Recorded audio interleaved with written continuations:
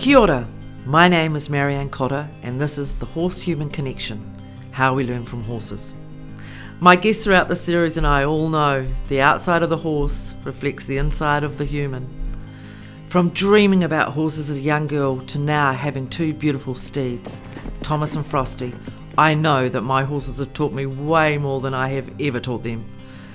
So I started this podcast to speak with equine industry people and connect with others around the world and share the horse-human connection, how we learn from horses. Thank you for coming in, Daffyd.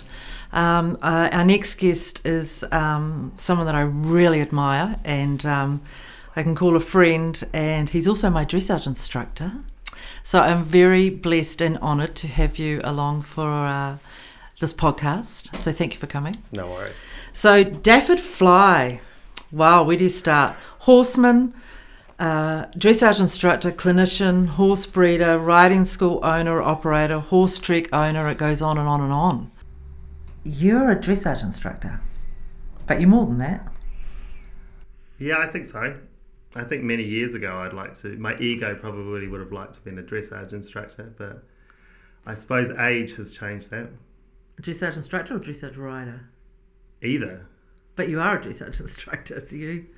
You don't feel like you are? That might be the where people get sucked in, maybe, but I feel like I'm probably more than that. Tell me about to that. Most people. I don't know. You could probably list therapist. Yeah. How does that work? I think a lot of people, their horse riding is probably their downtime, but also their kind of download time, I suppose. Yep. So I would suggest that most people who come for a 45-minute riding lesson probably don't ride for that long. I think there's a lot of chat, there's a lot of kind of, I suppose, sounding off against each other about, what's happening, and maybe it's not even that blunt in what people are talking about, but, that what's happening with their horse, and maybe that's kind of probably a way of them talking about what's happening in their lives. Absolutely. I know that you've been a great sounding board for me. I think I talked about it last time, but when I ended my job, the first lesson I had with you, you said to me, okay, so you've given up your job. And I went, yeah. And you went, right, so this whole lesson's going to be in canter because you need to be brave. So let's start here. And that has stuck in my mind so much, just with life lessons, is be brave. And you really challenged me with that. Yeah, it's interesting. I suppose, most people probably would think that I teach people to ride because I want to teach people to ride, but there's always a slight fascination, I think, of human behaviour that comes into it that probably fascinates me just as much as equine behaviour. Yeah. And it's interesting to see how people react and how you can persuade them, manage them, cajole them, mock them, whatever, whatever you can do. You've got to work out who you're working with. You're really good at that. Yeah, and I think, there's been people that have probably given me feedback on my coaching in the past that haven't been paying for a lesson or been watching a lesson, and they're like, I cannot believe you can get away with talking to people like that. And I'm like, well, some people, take different ways of motivating them, and and we build relationships. I've got relationships with people for 15 years that I've been coaching multiple times a week. They know me, I know them pretty well.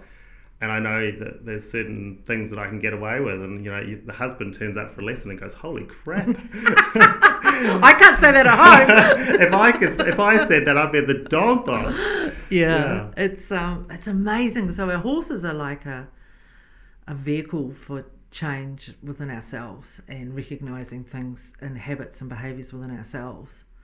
I think so. Yeah, and I think really that people who don't know that will work it out maybe somehow, or they won't. It's why do people have horses? What is their goal of owning a horse?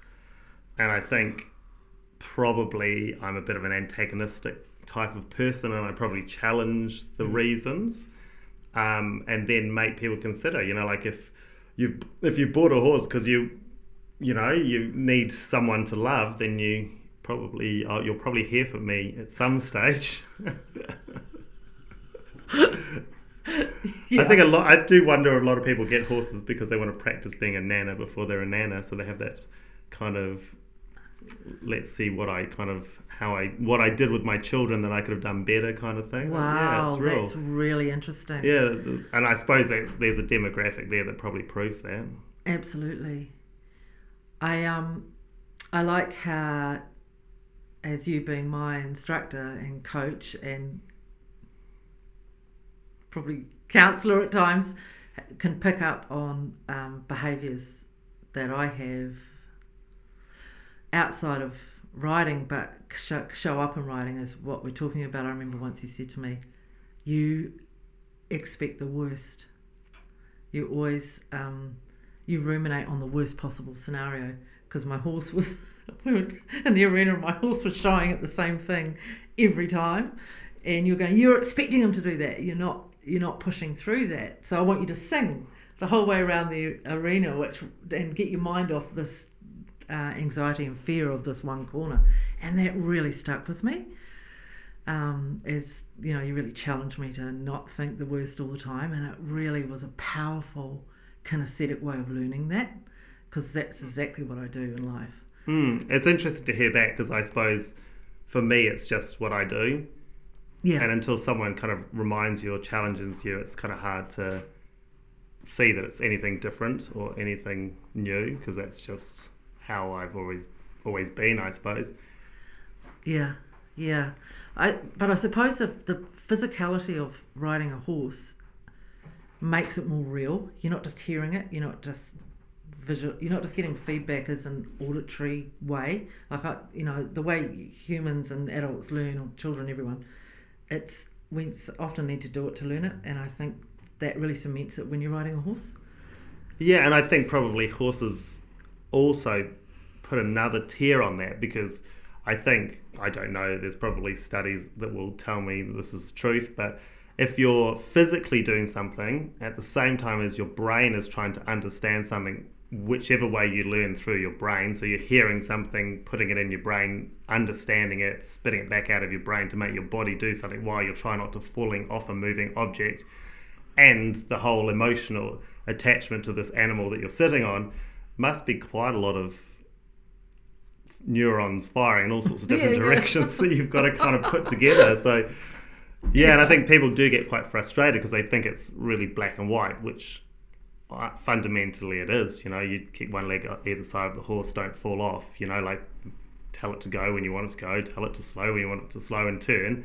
But there's all these other layers of what if I'm falling off, or what if my body can't do that, or what if my brain can't do that, or yeah, absolutely. Yeah, and I've got to input information into people that they're going to corrupt through their thought process before they bring it to their body to do it. And it's sometimes you think, jeepers, I think I've been telling you this for 10 years. Yet somewhere you say it in a different way, or a different, like you say something in a funny way, or you yell at something louder, or you something, and some people go, oh, that's a whole new thing. I've never heard that before. Now I get it. And now I get it. Yeah. Or that was the moment they needed it. Before then it was background noise, and then suddenly they were like, hang on, this is actually, I need this information at this point. It's important. Yeah. So you have a really good insight into human nature, human behaviours, human thoughts, human challenges through the horses. Do you have any sort of philosophy that you follow, or anything that kind of keeps you going or keeps you inspired?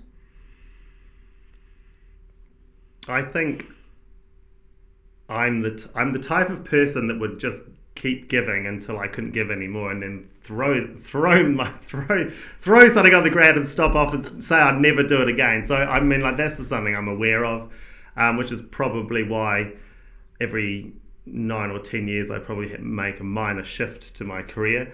But I think that's what keeps me interested and fresh. I think the fact that most people don't last more than 2 lessons with me unless they're going to last. Yep. Is, like probably years ago it was more about like collecting people that wanted lessons off me, and it was like, well, then you kind of have to slightly prostitute yourself out in an aspect, because you have to give people what they want. And I don't know, I wouldn't like to say exactly the pinpoint the time when I was like, I'm done with that. People want me for what I give them. If I swear at them or yell at them or laugh at them or whatever, they are paying me good money to do this.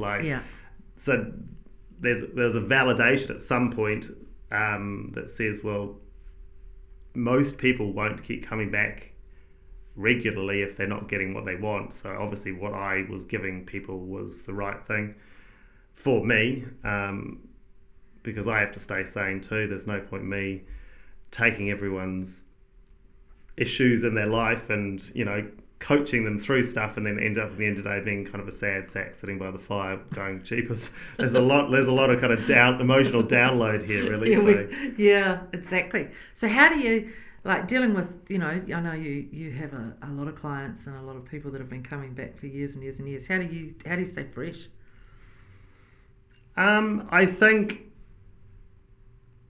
in probably more recent years, I've realised that what we were discussing before, that people are coming back for something. Yeah. And if it's not that I'm having to tell them the same thing over and over again, and maybe I am, and that's probably lost in the trying not to fall off, trying to wrangle an animal that they're not really sure what they're doing with, and all these kind of things. So there is a lot of repetition. And then you think, well, am I failing as a coach? But I suppose it is going back to that base thing of like, if people keep coming back, whatever you're providing is what they need or what they want. I would assume I'm not so much of a dictator that people are too scared to not come back again. So, you always have the higher, in my experience, working with you always have the higher concept or the higher sort of reason for being there. You're always there to nurture the relationship with the horse and to learn from the horse and to grow as a human. Yeah, I think so. And I think that's kind of probably my life philosophy. Don't carry on existing. I probably existed for quite a few years trying to do the right thing that was expected of people, and now I'm just like, well, what can we learn from this? Like, even if it goes to crap, let's see what we can learn. Like, there's got to be something we can learn from this. I've worked for people for many years riding their racehorses, and people said, why do you do that? They don't pay you enough and whatever else. And I was like, well, I'm kind of treading water, trying to work out what I want to do with my life. So it kind of works out. I'm not going to die. I'm going to be able to feed myself. But also, I've learned a crap load of what I shouldn't do with horses. Yeah. And so that's almost as powerful as knowing what you should do. Yeah, absolutely. And I think you and I might have had this discussion at some stage when you're having a career crisis. And I said, work out what you don't want. Yeah. Even if you don't know what you want, once you know what you don't want, suddenly the clarity's better. Yeah. Yeah. And I always say to people, what's the worst you're going to lose? What's the worst you're going to lose, I closed down a pretty commercial riding school about 6 or 7 years ago, 8 years ago, I suppose now. And people are, I can't believe you're walking away from that. And I was like, you know what? I've worked out I don't want to do this. Yeah. I don't want to do this anymore. It doesn't do me for how I want it to do. So let's do something else. So yeah, good on you. Brave. Yeah, you've got to be brave. It's the life to live, isn't it? Absolutely. I remember when I first started coming to listen to you, I was quite anxious. I can imagine that you would deal with, and I think even more so prevalently these days, that people are more anxious and nervous. How do you think horses, or what we can learn from them, can sort of helps with that? Because you were really good with my anxiety. You might not remember, but I think everyone has anxiety, and I think that probably it's become kind of a cool word to say, and it probably hasn't been recognised before, and people are probably happier to talk about it. Yeah. But I think when it comes down to it, like, a horse will do what a horse does because of what you've asked it to do and what you've shown the horse to be the answer. And suddenly anxiety gets much lower, I think. I think anxiety, I'm not a psychologist or anything, but I think anxiety is linked with control. And people always get really worried, really upset when I talk about, everything in the world goes wrong or right because of control. Yeah. Or balance of control. Yeah. So anxiety just means you're out of control. You're less in control than you want to be. So why are we less in control? I probably spent half of today going, oh, jeepers, I'm anxiety because I've got to go and talk in front of a microphone. And I'm like, well, what am I out of control in? What haven't I got control of? And when you work out what you haven't got control of, then suddenly you get confidence, which then minimizes anxiety. So I think teaching people how to train horses gives them control, a black and white framework, a blueprint to work towards, and suddenly you're working on autopilot. You stop thinking about all the other stuff. Yeah, good point. You got to be in the now. Exactly. I always like to say when I ride in the arena, whatever's in my head gets dropped out, other than the time I'm doing with my horse. Otherwise, I'm not enjoying that. I'm not in the present. I'm thinking about what I'm having for tea, or when the next GST's due, or who I'm grumpy about from yesterday. That wouldn't be very often. Oh, I don't know. Yeah, fantastic. Yeah, you did give me that little talk about control when I first started going out to dressage days and saying how anxious it made me, and you were like, well, just control your controllables. And and that's probably a lesson I learned from competing. I had a horse, I don't know, I was probably way younger than I am now, and I was like, this is actually a pretty fancy eventing horse. I got it off the dog tucker truck because it wasn't getting in foal and they didn't want it, and I was like, oh, I'll buy it, I'll do something with it. And I thought this actually is going to be one of the better jumping horses I've ever owned. Wow. Yeah. And then I suddenly got, oh my god, I've got to go take this competing, and I got all wound up, and I was like, I'm not going to compete. Oh, so then I was like, well, hang on, let's take control of this. Like, what is out of control? And the first thing that came up was, I'm out of control because I can't use my legs properly because my boots don't let me do that. And I was like, well, let's just wear the normal boots that you wear every day. So I was like, I'll just wear machete boots, I'll clean them up, I'll polish them up, which is totally in conflict to my vanity, because there's a little part of me that looks reasonably pretty when I'm out in public. You always do. So then I've got my dirty old boots on that I just kind of scrubbed up. And I think I probably made an excuse at that stage that I'd injured my leg or something, so I had to wear these boots. That's what you do when you're younger and you're trying to cover up for doing something that's a bit radical. And then I was like, well, what else don't I like? And I don't like my show jackets, I'm not going to wear my show jacket. And I went through the whole list of all the things that made me uncomfortable, and I got rid of them. And then I kind of was like, oh, and what else gives me anxiety? And I worked back from that, and I suddenly realised that I didn't know how long I needed to warm up my horse. I'd ridden this horse for 4 months, and I still couldn't work out with this horse whether I needed 10 minutes, 4 hours. There's nobody tells you how long you need to warm up a horse. There's not a golden rule of this thing. And so then I, as a young adult, I talked to lots of people, and someone would tell me, oh, you needed 45 minutes to an hour, and you've got to work this horse, and and other people were like, don't be so silly, you want it fresh for the arena. So then I've got this massive out of control conflict in my head, and I was like, you know what I'm going to do? I'm just going to enter, and I'm going to allow myself the luxury that if my time turns up and my horse is not ready, I'm not going to take it in the arena. Wow. Which is pretty radical. You paid you $25 to turn up, you had to wake up at 4 o'clock in the morning and pat this horse in the dark, this huge amount of exterior pressure. And I was like, no, I'm going to do this. So I rode the horse, and she wasn't ready for her test, and I think there was 4 other horses going to the end of the class, and just at the end of the class I was like, this horse is ready. I said to them, can I ride at the end of the class? And they said, yeah. And I said, will you mark me? And they're like, yeah, but you're non-comp because you're too late for your class. I was like, that's fine. And my tyre annoyed me, so I whipped my tyre off because I'm non-comp, I don't care anymore. And I rode the horse, and I think I had a ridiculously good score. I think I beat everyone in the class by 10%. And I was like, you know what? Something about letting go but taking control is kind of powerful. You took the pressure off. Yeah, so from then on, I don't like those boots might be pretty, but they piss me off. And my newest show jacket is just a stretchy little thing I throw on, I don't even know it's there. all these little things Little that you things think that like I can ride at home, so what's the difference? Yeah. Yeah, and I think good point. in my, like, I've got a silly little thing, probably one day it'll become a book on my phone, and I always write things down. I think this is probably 10 years old, and it says microgoaling. And I was like, what is it that makes people worried? And whoever it was I was talking to after my own kind of slight epiphany about how my life would be better if I could ride without a tie at the wrong time at a competition. And this lady was like, no, I'm really, really worried about competing. So we worked back. And her initial worry actually was that her alarm wasn't going to go off, so she woke up at the right time.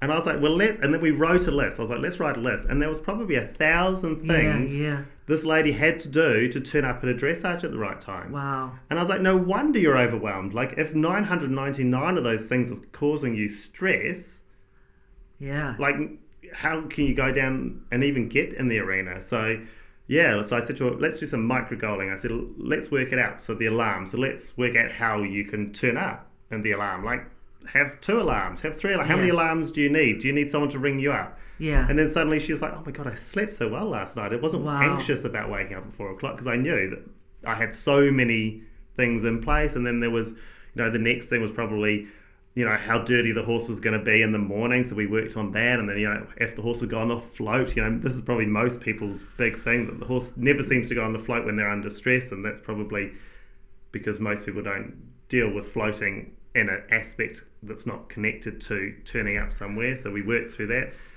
And I think the first time she didn't ride a test. Yeah. She went just got there and she sat with her horse, and I think she had a cup of tea. And until the horse was relaxed, and she went home, and she's, oh my goodness, that's the best day of competing I've ever had. Fantastic. Yeah, and so and I think I probably had this discussion with hundreds of people. Yeah. Over the years, that's the thing. You go back, work out the smallest start point.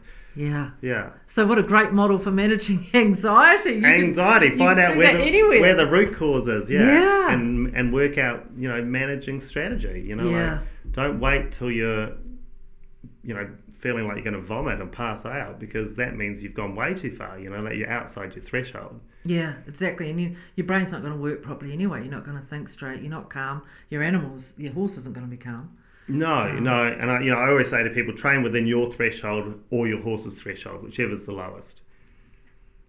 Because then you're always going to be aware of that tip over point where you're going to go into out of control, anxiety issue or whatever else. So yeah. You're very good at keeping people grounded. I think as riders and competitors, and I'm fairly low level, competing, but I did a level 2 test, and I think Thomas and I came third, and I had my next lesson with you all bolshy, like, right, I'm shooting for the stars and I'm going for this, and you went, no, you're not. No, you need to go out and compete the level before really well. You're right. So you are really good at keeping people down to earth and focused on what they can achieve, and like you say, where they're at, and managing the anxiety within their realm of control. Yeah, and I think everyone has to have a reality. Yeah. I think, unfortunately, horses, because they're a dream for most people, then it's very hard for people to keep in a reality. Like, you see people all the time. I probably talk to many of them, and that want to buy a horse, and they buy the horse they want to ride. And I'm like, don't buy the horse you want to ride. Like, I did that all. My ego wanted me to buy the horse I wanted to ride. I couldn't ride the blimmin' thing. And so I spent years not competing or enjoying what I could have. Whereas if I bought the horse that I could have ridden at that stage, I would have enjoyed it and progressed. I think there's a real culture of trying to strive for something that's beyond where you are. Yeah, absolutely. Yeah, so and which puts the goal too high.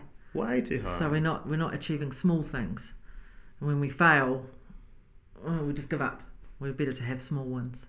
Yeah, and I think we probably discussed that. I think the other day we were talking about, quantifying success. Yeah. And you're like, I went to dressage, I was really, really, really happy, but my score and I didn't get a ribbon, and I was like, but there's no but. Like, the success was the fact that, like, all these things that are behind the scenes that no one else knows about, that no judge is going to give you 80% because you got out of bed at the right time, or you got your horse there on the float that was causing you anxiety. That's just not a fact, yet people still come home and go, well, did you get a ribbon? Yeah. And like that's how the success of the day is quantified, where you'd like to think, well, that's bonus, really, Yeah. If you look at the statistics of you winning a competition against 30 other people, it's pretty low considering all these things that could go wrong, and surely there's going to be people that are better than you out there, but I think it's working out what is your success for the day. Yeah, absolutely. And your success might just be that you didn't get lost getting there, or your horse is happy. Yeah. Your horse is calm and relaxed and happy. Yeah, you came home happy because you didn't write a test. Yeah. Yeah. Absolutely. I suppose, what else did I want to say? I've got so much I want to say to you. Can you think of any other pearls of wisdom you'd like to share with us, Daffyd? Pearls of wisdom? I'm not that wise, really. Yes, you are. Yeah, well, I think we probably haven't kind of discussed. I think we have discussed about probably my science-based background in horse training, and I find that's pretty confronting for people. Right. Why? Understanding that their horse's brain is so radically different than our brains. We all make an assumption on an animal. Yeah. That they think like we think. And of course we do that with people, we kind of judge other people's funk by our interpretation of their funk, Absolutely. and so then, which is crazy, when you're younger, you judge all the people in France. We went to France and they've got holes in the ground, the dirty peasants, like that's from your funk, right? Like that's your bias on the funk. And then you don't understand why they're doing that, or why in Asia they all, don't have toilet paper, that's disgusting. But that's from my, middle class kind of English background, brought up that toilet paper is sanitary, And so when you come back to thinking about horses whose brains are totally different than ours, they're set up as a predator, animal that's being preyed on. Their life is about getting away, staying alive. They don't have parts of their brains to work out how to manipulate the world or how to think about the world in any other way. Yeah. Yet we as humans make an assumption that this is how they're thinking, which is very confronting for people, because when people are like, oh, but my horse is being naughty, I'm like, your horse can't be naughty. Your horse is only doing what it has been trained to do by removing pressure. That's how they stay alive. They get rid of stuff that's hurting them or causing them pain or discomfort. So if you've caused them some discomfort and they've removed it in a certain way, they're going to trial that again. And if it keeps happening, then they're going to get rid of you that way or whatever else. So, and people are like, but I've got a bad horse. And I'm like, no, you don't have a bad horse. You just have a badly trained horse. Yes. And then people go, well, then you have no emotion because, you're talking about it as a robot. And I'm like, well, no, I'm not really. I'm talking about the horse as the horse is. That is their brain. Like, they don't have this massive set of emotions and nonsense that we have in our head. Sure. And they can't deal with the ambiguity. If you're not 100% this is the answer, then that's not the answer. So they sit in this anxiety loop inside their head. They can't resolve their anxiety because they have a very minor prefrontal cortex, and that's what we use in our brain to kind of work shit out. So then they go, well, I don't know. And they start waving their arms and their legs around, and then people get very upset and call them bad, And you're on the ground because they're trying to. They're basically saying you don't make sense, lady, man, whatever. Yeah. And that's, I think, really most people. That's really confronting. Wow, but learning those fundamentals and how their brain works is so powerful to understand. How you have to be really clear about what the question you're asking them is, I presume. Yeah, and harping back to my book inside my iPhone, but I think one of the lines says, if I could train my horse as well as if I could train myself as well as I could train my horse, I'd be a better person. And it's probably a fact. If we could all be more black and white, we could all communicate in a less ambiguous way. Yeah. If we could take a little bit of our assumption about what's what's going to be the fallout, then we probably all end up better trained humans, really. Absolutely. Yeah. I think that's probably the biggest thing I've ever learned from horses. Whether I'm probably as blunt as I probably think I am, probably not. Probably a lot of people would say I'm pretty blunt. Yes, you are. But not with those I love. And we quite like not it. Those that I love the most.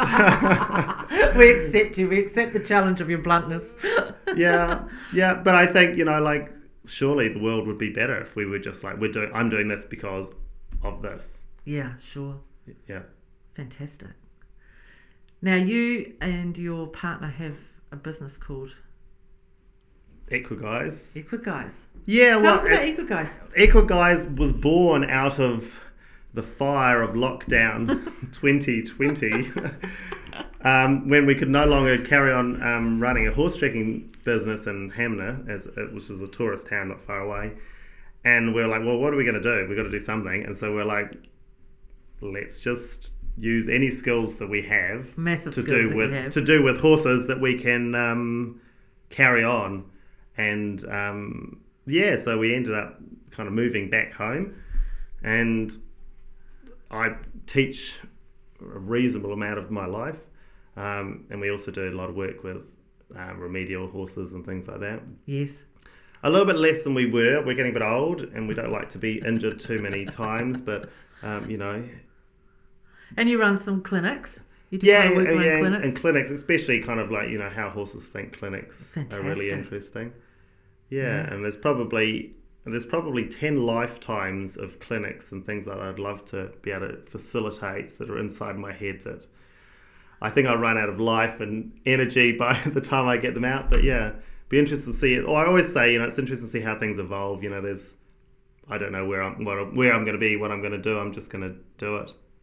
Yeah, absolutely. And we know that whatever you do, you're going to be an amazing success. You're much loved and respected horse-human expert.